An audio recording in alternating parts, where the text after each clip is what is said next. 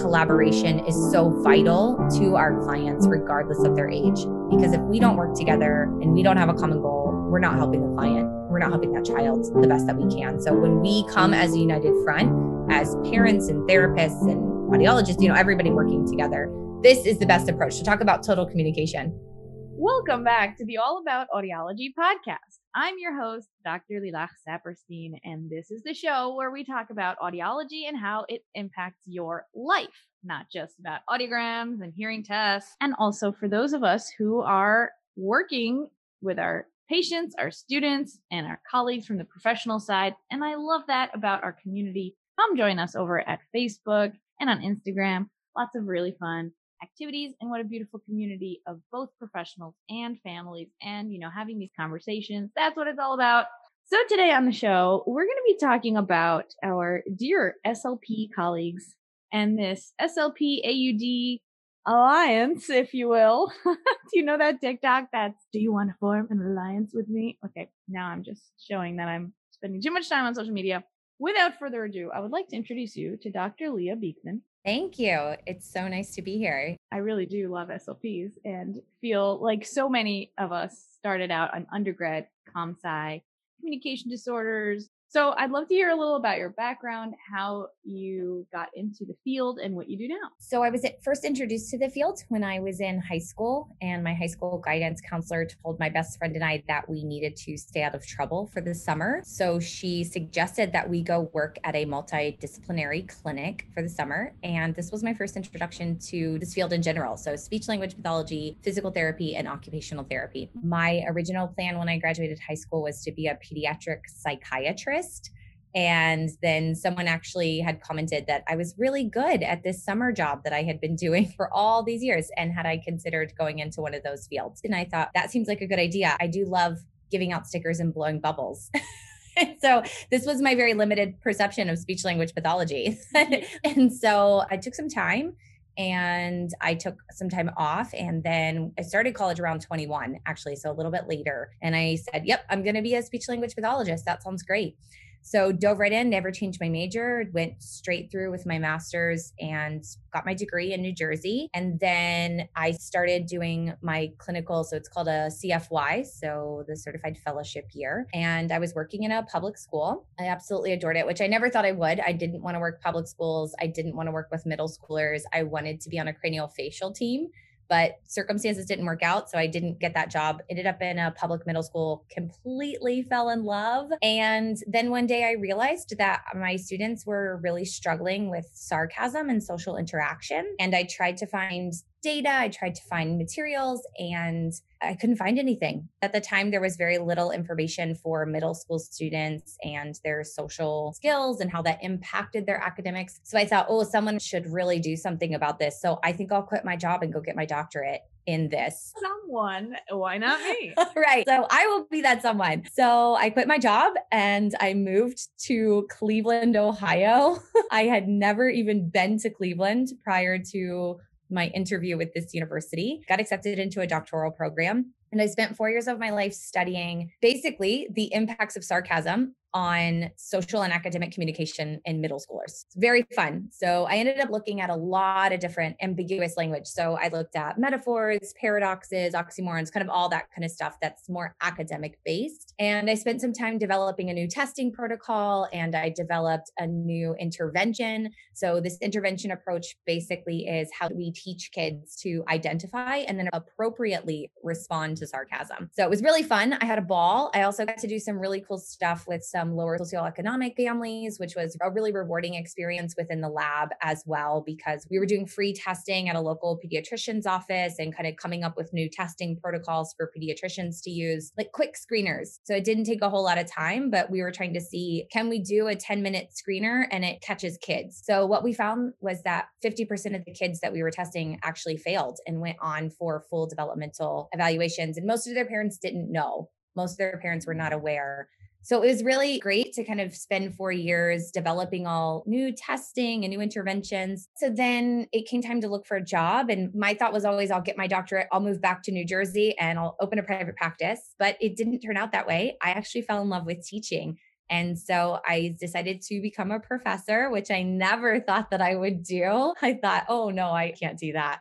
But I love it. Totally fell in love. I taught a lot at Case Western Reserve University is where I was for undergrads. I had this really amazing experience. I taught social communication in the law school to their international students that were coming in. So basically just what are the norms in the social communication for the United States, which was awesome. So much fun. So I started looking for jobs and I found this job out here in California at Chapman University. And now I am a clinical assistant professor. So basically, that means that I teach and I do clinical work. My job is not defined by research, it's more defined by clinic and teaching, which is wonderful. So I do research on the side when I have time and when I want to, but my job is to teach students to become clinicians. That is an incredible story with twists and turns. Yeah, it's great. A little bit like a pinball machine. Speaking of metaphors and visualizations, I'm all about that. All of my students, also my cohort that I went to school with, they would be like, Lilach, you have an example for us? Do you have a metaphor going on? I'd be like, yep, I'm here. Here, listen to this.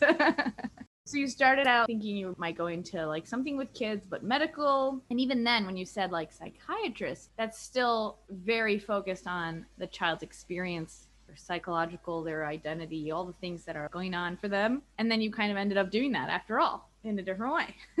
It is true, because what's really awesome about my job is that every day, whether it's a young child or a young adult child, I say child in quotes, because my students, they're young, most of them. Some of them are the same age as me, some are a little older than me, but for the most part, my students at the university are in their early to mid 20s. And every day I get to help my students find their voice and figure out who they are. And I think that's probably the most rewarding thing. There's nothing more rewarding than being in a clinic with a child the first time that the kid says mommy, or the first time the kid says their sibling's name. Definitely the most amazing thing ever. I had been practicing with a kid who was 16 at the time, didn't use any spoken language. And we had been training the AAC device. It was an eye gaze device because his whole entire body was not capable of using any other device. And we had worked for a long time, and his mom happened to be at the school that day. And he looked at his device and said to his mom, "I love you, Mom." And that was the first time ever that he had ever said that to his mom using his eye gaze device. So I'm in tears. The PT was in tears. Mom's in tears. The kid's in tears. Like everybody's in tears. And I thought, yeah, this is why I do what I do, because every day of my life, I get to help a child find their voice, and I get to help them express who they are. And even as a professor, I get to do that as well. I get to help young clinicians figure out who they are as a clinician. And that's just rewarding to be able to do that. I love my career. I love my students. They're phenomenal. I cannot even say enough about how wonderful my students are. Really good. And I think especially during the pandemic and online and all the things that have happened in 2020, there's this feeling like nobody cares about me and like I'm just another number. And it's really moving to hear that you will maybe find someone good out there. And if you have a professor that is really not, you have a thing called switching classes or changing your major. That's my advice to young students. Go find someone who cares about you. Yeah. Glad I had those experiences too with professors who really encouraged and were excited about what you were excited about. And you're like, oh wow, passionate people in the world. Anyway, yeah. I have a lot of questions. Okay. About sarcasm. Can we go there? Absolutely. Please do. Okay. So what actually is sarcasm? So the literal definition, saying one thing and meaning the opposite. That's, I guess, your very foundational literal definition. At what age would it be a typical development of understanding of sarcasm and using it appropriately? So that's a really phenomenal question. And unfortunately, there's not a definitive answer. So it has a lot to do with nurture. And I actually do like to tell the story. For a little background, I was the nanny for the family when I was in grad school. And I'm a very sarcastic person. So I was teaching the boys sarcasm constantly. And Robbie, the youngest, we had been teaching him, like, this is sarcasm. When somebody says it this way, this is sarcasm, right? And we were all standing in the kitchen one night and somebody said something and he said, "Is that sarcasm?" And we were all like, "Oh my goodness, yes, buddy, that's right. That is sarcasm." So he had identified it at a very young age. So between 3 and 5-ish, I think. And then maybe the next day, or it might have been that evening, we were all chatting and Robbie said something like, "Oh yeah, I love that." And he said, did I do that right? And we said, oh my goodness. Like, yes, buddy. Yes, this is perfect. You totally did. And then you have the other side of this where you have families that think sarcasm is so bad and you shouldn't teach children. And so they try to avoid it at all costs. And so then the kids are not exposed to it until maybe third grade, about the time that kids start to get really sarcastic. So around that 8 or 9-ish period. But then it's very difficult for them to pick up on it, right? So you lose a lot of social interaction, good, bad, and different. There's a lot of social interaction that goes in between with sarcasm. So obviously there's cultural differences. There's some cultures where you don't ever use sarcasm. Obviously I'm in the United States. My family, everybody, we're all from here. So my family is quite sarcastic, but I definitely can appreciate there's a big cultural aspect to that. So there's not a definitive age. We do know that kids can start to identify it pretty young. So they can pick up that something is maybe amiss. Like, you definitely didn't mean what you said, but I don't necessarily know what you meant. So around that 4-ish mark, it is possible for them to pick up on it. Doesn't mean that they'll actually understand what's going on, unless you have the nurture that's teaching them, like directly instructing, this is sarcasm, this is how you use it. It varies for kids. But then as far as mastering sarcasm, it's something that matures over time. And I think all of us, even as adults, have had times where we will look at someone and say, was that sarcasm? Were you being sarcastic? Right? And it depends, because there's different kinds of sarcasm as well. So it depends on what kind the person is using. And then you add the extra confusion layer of text messaging and emailing. So any kind of written sarcasm then is just another layer of difficulty. Even emojis. Yes. I recently learned that the thumbs up emoji is now considered among young people as go away. Like, yeah, I heard you. Okay, bye. Like, thumbs up. Get out of my text. Thank you. And I'm saying, like, yeah, I agree with you. So this is actually through a whole thread with a bunch of moms, and they were all like, my son just told me this, my teenager, have you heard of this? And then everyone's talking about how, yeah, we're behind the times with the emoji meaning now. And also there's that whole big trend about the hilarious laugh face with the crying is now like a old people way to laugh. I don't know. Yeah. I was wondering about that convention about /S to denote sarcasm. This has been debated for years. There was actually encouragement that we should have a question mark and an exclamation point, that there should be some kind of a punctuation for sarcasm, right? But what the argument then becomes, and I think it's kind of on a more researchy level, where people say, oh no, we shouldn't do that because sarcasm is a higher level of thinking. It's like explaining a joke, right? So if I have to explain the joke, it doesn't make it funny anymore. So if I have to tell you this is sarcasm, it's not funny anymore. So there's a lot of debate in the research world about that. And then I'm thinking also about the way people do that lowercase, uppercase, every other letter. And that's kind of another way to denote I'm being silly or this is ridiculous. This is interesting. Okay, then my other question was back to your screener that you were identifying certain kids for further testing. What were the things on the differential? You'll probably talk about certain language disorders or even autism spectrum disorder, other things that are kind of doing well enough, but then you're picking up on what exactly after that. So we used one already established screener. So it's just a standardized screener that was part of it. But then we were simultaneously testing a screener that had been developed at the university. And it's been great. Actually, the paper was published a couple of years ago, the results that we came up with.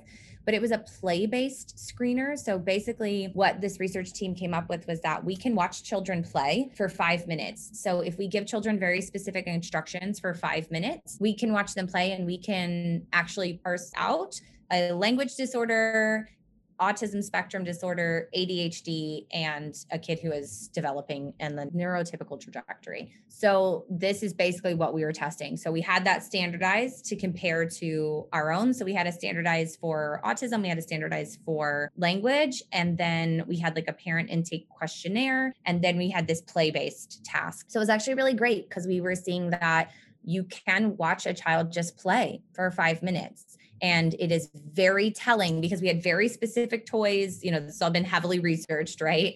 I'm sure people are interested, like, what's the game? I want to try it on my kid. We had a squishy ball on purpose for like sensory input stuff. So we had a squishy ball that had a light inside. We had cars. We had specific Beanie Babies. So it was like a bear, and we had stacking cups. So essentially what we did is we would tell a story with the animals. So we would say, oh, Mr. Bear is hungry. He's going to go look for some food. And, oh, this is broccoli. I don't like that. Duck, duck, duck. Oh, this is cookies. Everybody loves cookies, right? Yum, yum, yum, yum, yum. And then we would say, okay, now it's your turn to play. You tell a story with the toys and I'm going to listen to your story. And then you set a timer. And then if the kid tries to interact with you, you would basically say like, oh, I have to do my homework. So it's like a very distinct protocol of a script that you have to read because it's research, right? So you don't interact with the child. So it's very telling, children who don't want to interact with adults versus a child who does want to interact with an adult, children who can tell a story. So what we found, some foundational things, is that children with language disorders would essentially be telling a story, but they wouldn't be talking, right? So they're doing things with the toys, they're manipulating them, and they're doing things with those toys where if you watch the play, they are telling a story, but they're just not talking. So part of the script as the researcher, you would have to say like, oh, don't forget to say the story out loud. But if the kid has a language disorder, they don't have the language there to tell that story. So they know in their head what they want the animals to do, but they just can't put the words with it. And then if we had a kid who was potentially on the spectrum, so an autistic child, one of the things that you would see is the very classic kind of lining up of the cars, or they weren't interested in the toys, or they would only be interested in certain toys or certain pieces of toys. We definitely had a lot of kids who would just sit with the cars and just spin the wheels and stare at the wheels, which is kind of not every child with autism does this. So there are other things that you do have to be aware of, right? So things like just kind of pushing the toys away and just sitting there, or not being interested in the toys or the adult, like those sorts of things that we would look for kids. And then we would do follow-ups and see like, did the screener actually correlate? So when the child actually got a diagnosis or didn't, was our screener correct? And the results were quite impressive and wonderful. So it was this big team at CASE that worked on this project. And I was just fortunate enough to be a part of that. And I got to be a part of it from different angles. So my initial introduction to that particular study was before I was even at the university. I was asked to be a professional expert and I just watched videos. And then I rated the kid just watching the videos. And they were actually comparing speech language pathologists to students who were students of speech language pathology, and which one of us were better at rating. As it turned out, the students were better than the professionals, which was really funny. I was like, oh no. I'm not sure what happened with that study, but I do know that the play-based, just looking at a child's play. So I think this will be the time where I'm going to give the plug of like, play is so important, and we need to play with children, and play-based therapy is the best. And while there is benefits to drill-based therapy and putting a kid in a chair, I heard this really phenomenal quote from this. I know she didn't say it, but a local speech language pathologist who she's just phenomenal. She put a quote up the other day, and gosh, I wish I could remember who said it, but it said something along the lines of like, trying to teach a child language when they're not interested is like throwing marshmallows at their head and saying we're eating. I was like, that's hilarious. So, because if the kid doesn't care, they're not going to learn. So what do kids care about? Kids care about playing. They care about their toys. They care about back to where we started. Bubbles and stickers. Yes. So give me some bubbles, give me some stickers. Play is so important. That's a fascinating study, fascinating approach. And I think also a big shift overall has happened in the understanding of neurodiversity as not a problem, but like a difference. And how are we going to support children who think this way and learn this way? And that's a beautiful thing. I think also among young professionals, things are definitely changing from there is something wrong here, and why aren't you playing correctly? Even though we're still, in a sense, pathologizing things, at least informally, I have seen a change. Would you agree with that? I can only speak for myself and how I do therapy, but I think so. And I think in Southern California, there is a big push for that. So I definitely can see, even in my own private practice, the way that I approach therapy is quite different.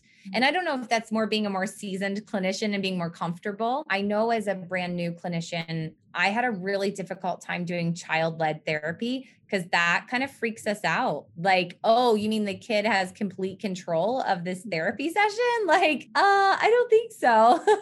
But I literally have a client now who I go in with just like my data set ready on my phone because he's so active. I can't take data any other way. It just has to be on my phone. And only when he's taking a break do I have time to write some stuff down. But I walk into the house and immediately it is just like, okay, what are we doing today?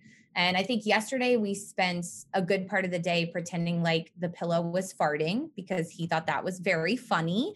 And then it was funny, right? And then we spent a big part of our session doing silly dancing. So it was just, that's what he was interested in. And I got so much spontaneous language yesterday versus, when you try to put him in a seat, put him down in a chair and he's like, yeah, I don't care about this. Like, this is just not of interest to me. And then they're not learning the language. I was just going to say, like, that's going to go great for some kids and some parents who are like, oh yeah, fun SLP is here. But you're also going to have other people who are like, what? We're paying money for this? What is this? Yes. It's really getting to the goals. So like, what would you say to people who are coming from that kind of more regimented goal based? I definitely understand what you mean. I think what's been really beneficial is I always encourage parents to be close by or to sit in on my sessions. I have no issues with that. And what's great is that I will show parents the difference. So here, if we sit in a chair and I do drill-based therapy, I'll show you my data. How many spontaneous phrases did I get when we were sitting in a chair versus now let's go to the playground and let's see how much spontaneous language I get on the playground. And I'll just show parents the difference or invite them to be a part of the process. Because what I've had, especially this particular family that I've been working with, about 2 weeks ago after my session, we were working upstairs in the house. He didn't want to go outside that day. And we were playing with his train set and we were talking about putting the train track together and giving him all the vocabulary that goes with the trains because that's what he cares about, right? So instead of saying this and that and just pointing to things and getting upset when he can't name things, I just really doing a vocabulary rich session. And we came downstairs and the mom and dad said to me, we didn't even know what kid was up there. There was so much language. He was talking so much. And they're like, when he's with us, he's so quiet. He doesn't say anything. And he's so quiet all the time. And they said, we haven't heard our child ever talk that much before. And I thought, yes, I'm doing my job. That's exactly what we want. I love my job. Yeah. So that's what was really awesome because I think when parents witness that, right? When they get to actually hear their child speaking, that is your child's voice. That's really telling. So for parents who really like that kind of cut and dry, just show them your data. Data speaks for itself. I tell my students all the time, they probably get so sick of hearing me say this, but I always say, if it's not documented, it didn't happen. That's like our big phrase here. I make them repeat this all the time. So this is why data collection is important. Like you can't just say, I'm going to keep it up here in my head and, oh, it was approximately 20 phrases. Like I'm keeping track. It takes a lot of effort. You have to remember while the child's playing, like, okay, how many times did they ask me to do this? But it's really telling when you say like, okay, when we're sitting, I got like 5 phrases, but when we're on the playground, I got 30. I just show parents data for the parents who like that, right? And then other parents are like, no, I can just hear the difference, which is phenomenal. Many people who are listening to this podcast now have children in their lives that are deaf or hard of hearing. And I wonder if you've had any experience with this population or any advice with parents about increasing day-to-day language opportunities. Sure. So I have quite a bit of experience with the deaf and hard of hearing world. It started when I was born. There are pictures of me when I was born being held and signed to from birth. So I grew up in a bilingual home. I don't remember learning sign language at all. There is no recollection of learning the language, which I think is super awesome. It's come in handy quite a bit as a speech language pathologist, knowing sign language. So it's been really great knowing sign language and being able to use it in my field. So my mother was an interpreter. She learned sign language when she was very young, about, I think maybe 15 or 16. And it was very important to her that all of us knew sign language as well. I'm one of 5 children. And all 5 of us knew it. It turned out to be super fortunate because my father lost his hearing when he was in his, I think, early 40s. He lost all of his hearing in his left ear and then lost 70% of his hearing in his right ear. So if my dad takes his hearing aids out, he can't really hear anything. So my family dynamic is there's always sign language going on. So my dad, if you're looking at him and he can see your face, you can just talk to him. But if he's across the room, forget it. You have to use sign language. So everybody in the family signs. And so I was introduced to that culture and that lifestyle from a very young age. And my mom was very heavily involved. So as a child, we were involved with churches, we were involved with the deaf community and just really inundated in that. For sure. So it was quite natural when I started working in school systems where every school system, you're going to have a kid, right, who has some sort of a hearing loss, whether that be just a kid who has a hearing aid, a kid who has an FM system. So I've been very fortunate that I've worked with this and had this experience. So I've had some kids who just needed hearing aids to help. And then I've had to wear an FM system and had to have the teacher wear an FM system. I personally am a big fan of total communication. So I think that comes from being a speech language pathologist, but then also growing up with that kind of mentality of having access to everything. So to me, I get a little sad, I guess, when I hear that kids don't have access to all forms of communication, whether that's written communication, spoken communication, or learning sign language, or even if you're just using family signs, just anything basic. I'm not saying you have to be ASL fluent, but even kids with cochlear implants. So if you go to the beach, that cochlear implant has to come out. So for safety purposes, that kid can't get in the ocean, obviously, with it on. So they have to take it off. And if they have no hearing whatsoever and they have no way of communicating with that off, we've taken away that child's voice. So I'm a big fan, and I understand that everybody's family dynamic is different and everybody has a different approach to this. And I'm not a mom, so I've never had to make that decision. So take it for what it is, right? But I think giving a child the opportunity at all times is vital. So learning some sort of sign language, encouraging that child to learn sign language, encouraging your family to learn something, right? But I think if spoken language is really important to the family as well, I think encouraging the child to use their voice as much as possible, and also simultaneously being understanding that there's certain things they won't be able to say. And there's certain things that they're just not going to be able to do. So depending on the type of hearing loss, right? If you've lost your high frequencies or your low frequencies, kind of depending on how profound the hearing loss is, I think there's a lot of factors to take into consideration. But constantly labeling and constantly talking just the same way that we would do with any other child. We're constantly talking to children. We're constantly having them look at us and attend. You just have to do it a little different when a child has a hearing loss, right? So it's just saying, like, you have to look at me when I'm talking to you. So being very cognizant of not talking with your back turned or not talking in really noisy environments. It is a bit of a lifestyle change. And I think that must be very difficult for parents. And I don't take that part of my job lightly when we talk to parents about even just giving the initial diagnosis of a language disorder. So I'm essentially changing your life expectations for your child, right? So you had this goal for your child and you had these dreams and expectations for your child. And now I'm going to step in and I'm going to tell you that we're going to throw a monkey wrench in that system. So parents do need to go through the grieving cycle sometimes, whether that's, hey, it's a mild language disorder, but it's still something they're going to have to work with the rest of their lives. So your child has a mild hearing loss, but it's still changing the way that you teach your child. It's still changing. It's adjusting your thoughts and what you thought your kid was going to be. Your kid is not less. Your kid is just different, right? It's just, they have a different approach to learning. Sometimes I feel like I'm not the host of the show and I'm just listening, like, yes, go on, I'm listening. I have a lot of questions, but I'm also learning so much. I'm so happy to connect with you. Like, everyone who just wants to do what you do, like, get a podcast and start talking to interesting people. I feel so honored and lucky. Like, I didn't even know that about your whole history, your relationship to the deaf community and to sign language and kind of language input being the goal at all times, whatever kind of language it is. I resonate with that as a perspective. I think you're absolutely right about things you just said. Specifically, I think a lot of parents are seeing professionals who are saying to them, don't you dare sign. That will impede their language development. Or even the other side, they're getting messages from other people saying, if you give your child hearing aids, then that's not who they are. You need to embrace their deaf identity. So, like, a lot of times people are stuck in between these two extremes, different sides of the perspective.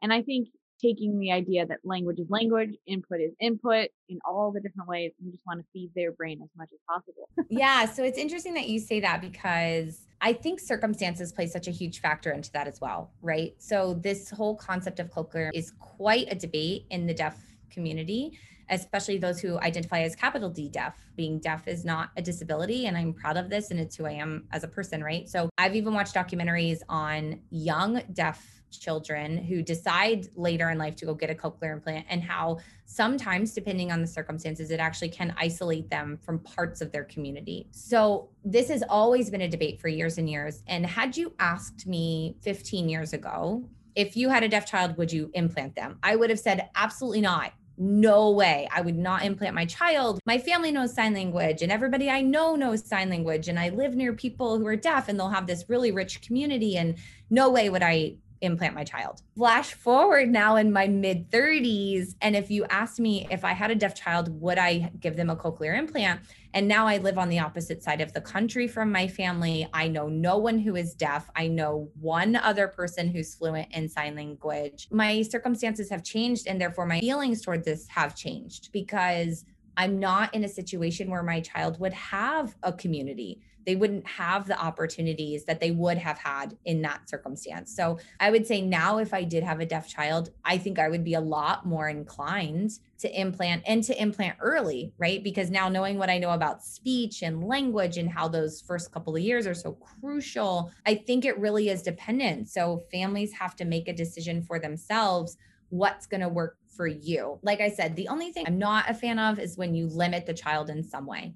No. So people who say like, no, you can't sign, or no, you can't use spoken language. I think that's where my heart hurts a little, because as a speech language pathologist, it's like you're somehow taking that child's voice away. I don't have a hearing loss. I'm going to assume you don't have a hearing loss. I don't know. I mean, not yet is where this is Right. going. Like my family, all the older people in my family have hearing loss. And also I have a very high, super high frequency little hearing loss in one ear, very sensitive to sound. So I'm like on the verge. Yeah. And I think those of us who are not hard of hearing, I think if we look at it from this perspective, every day of our lives, and obviously this is a podcast, so you can't see what we're doing, but I think if you described everything I was doing with my hands and my body the whole time, maybe it's because I do know sign language, so it's just natural that I talk with my hands a lot. But think about if you're at the beach. You can tell I live in Southern California. I talk about being at the beach a lot. Right. So you're at the beach and you want to get someone's attention. You're waving at them and you're pointing to things. And we almost use a reduced form of sign language on a daily basis, right? We use that look over here look. We use the call. I'll describe on podcasts. So we used to use a call with our pinky and our thumb, right? With our 3 fingers in the middle bent down, put our fingers through.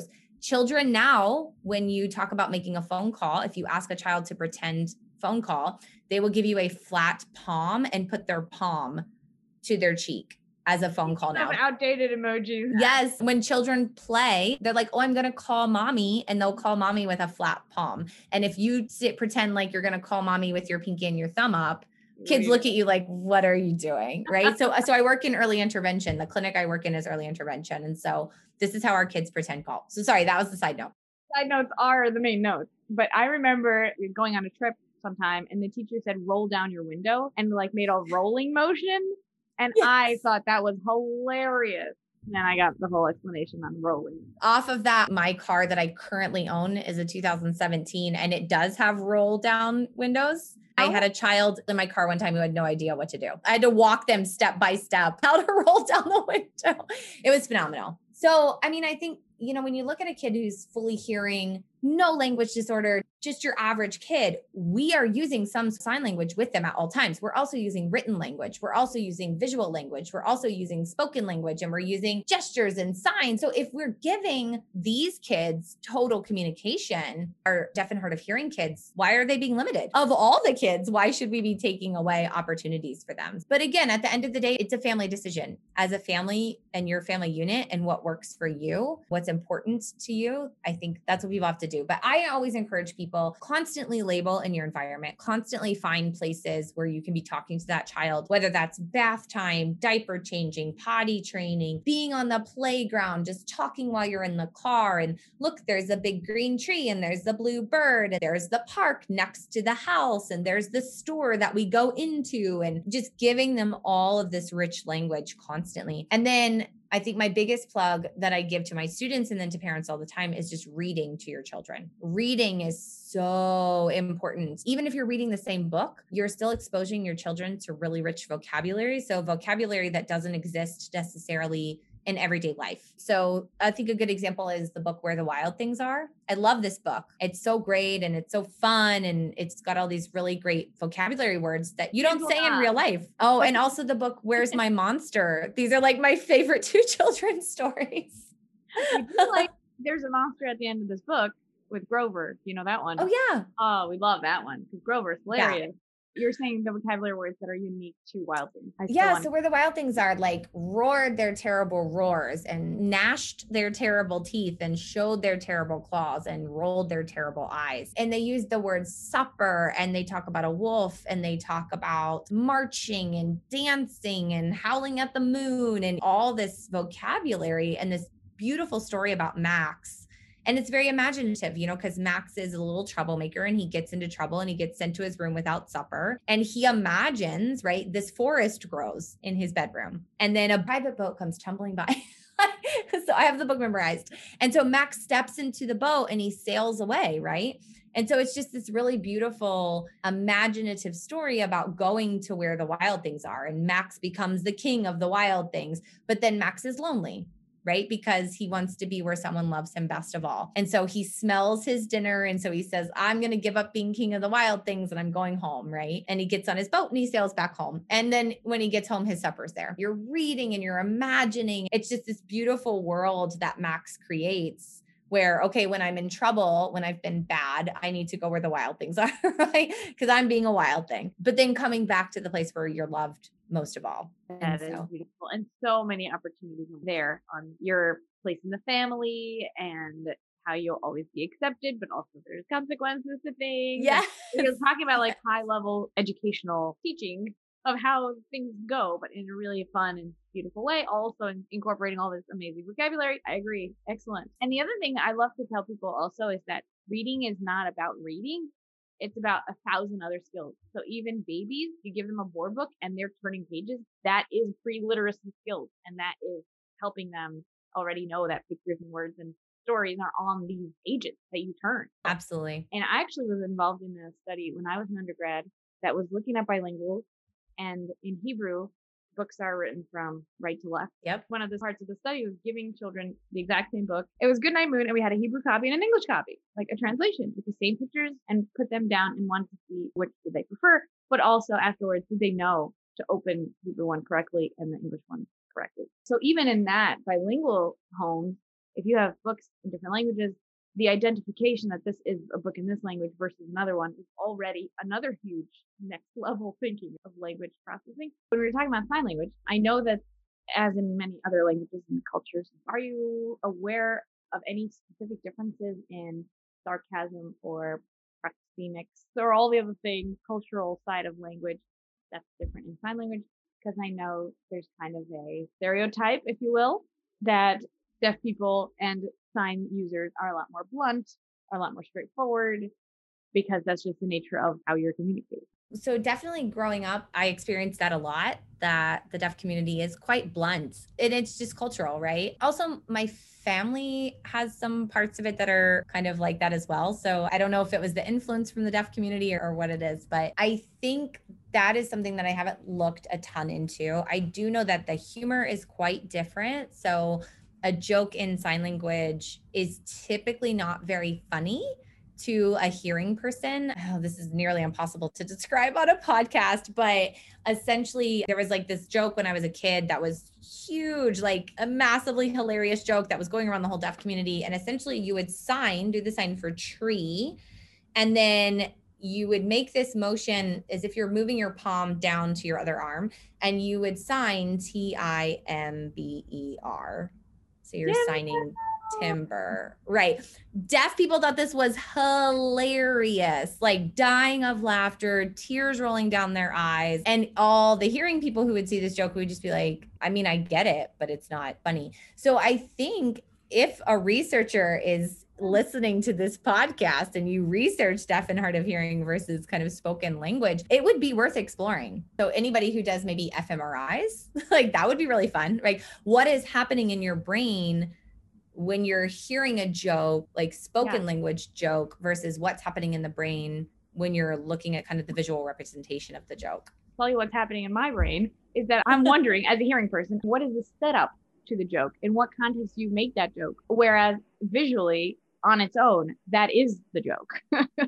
It's interesting. I actually did try briefly to study humor in comedians. So kind of like why comedians use sarcasm, unfortunately, kind of got put on hold. Maybe this is something I should revisit, like going back to comedy and interviewing comedians. But I did talk to a lot of comedians about why they used sarcasm or why they didn't use sarcasm. And kind of like, what is your motivation behind using it or not using it? And how much do you think it influences? And then I recorded bits of their sets and I was actually like, oh, look, actually, you're using more sarcasm than you think you are, pointing it out to them. But anyway, it's definitely something fascinating to look into. I think the big part of sarcasm is the voice. So that's a massive part because you can say, I love your shirt, or I love your shirt, or I love your shirt. And I just gave you 3 completely different messages just by changing my voice. But it's fascinating to look into. So I have not looked at sarcasm within the deaf and hard of hearing community, but I think it's worth the exploration. And also, I want to give a shout out also to our listeners that have someone with auditory processing disorder in their life, because these little nuances and intonation and timing and stress are also many times difficult for kids with APD. So yeah, this conversation is so much fun and we could go on, but I'm really glad to meet you and learn about your work. And thank you so much for sharing all of your journey, your expertise, ideas for parents. So last words from Dr. Leah. Well, thank you so much for having me. This is such an honor. I love collaborating. I think as a takeaway, I think the last thing I would say is just do your very best to try to collaborate with as many people as possible. And if you're an audiologist listening or a speech language pathologist listening, really collaboration is so vital to our clients, regardless of their age. Because if we don't work together and we don't have a common goal, we're not helping the client. We're not helping that child the best that we can. So when we come as a united front, as parents and therapists and audiologists, everybody working together, this is the best approach to talk about total communication. there's your total communication, right? So that's my biggest takeaway, is really working together as a team and understanding that our common goal is to help this child find their voice. And if people would like to find you or reach out to you or learn about your work, where can they find you? You can find me in a few places. I think probably the best way to find me is through email. So just my last name, Beekman, BEEKMAN @chapman.edu. So like Chapman University. So that's probably the best way to find me. Are you on social at all? My Instagram account is Vagus, as in the vagus nerve, your 10th cranial nerve. The vagus nerve is my favorite nerve. So it's Vagus, so VAGUS, and then the number 86. So yes, the vagus nerve is really vital for speech and language. So, and then, if you really want, I do have a YouTube channel where I post up things for parents. I post up therapy ideas and I read children's books. So that is Unless Therapy. So UNLESS Therapy 1. So Unless Therapy is my private practice, which comes from the quote, unless someone like you cares a whole awful lot, nothing's going to get better. It's not. So Unless Therapy on YouTube. I put up children's stories. I put up therapy ideas. I periodically will throw up a yoga thing, like, hey, let's all de-stress together. Awesome. Yes. Thank you so much.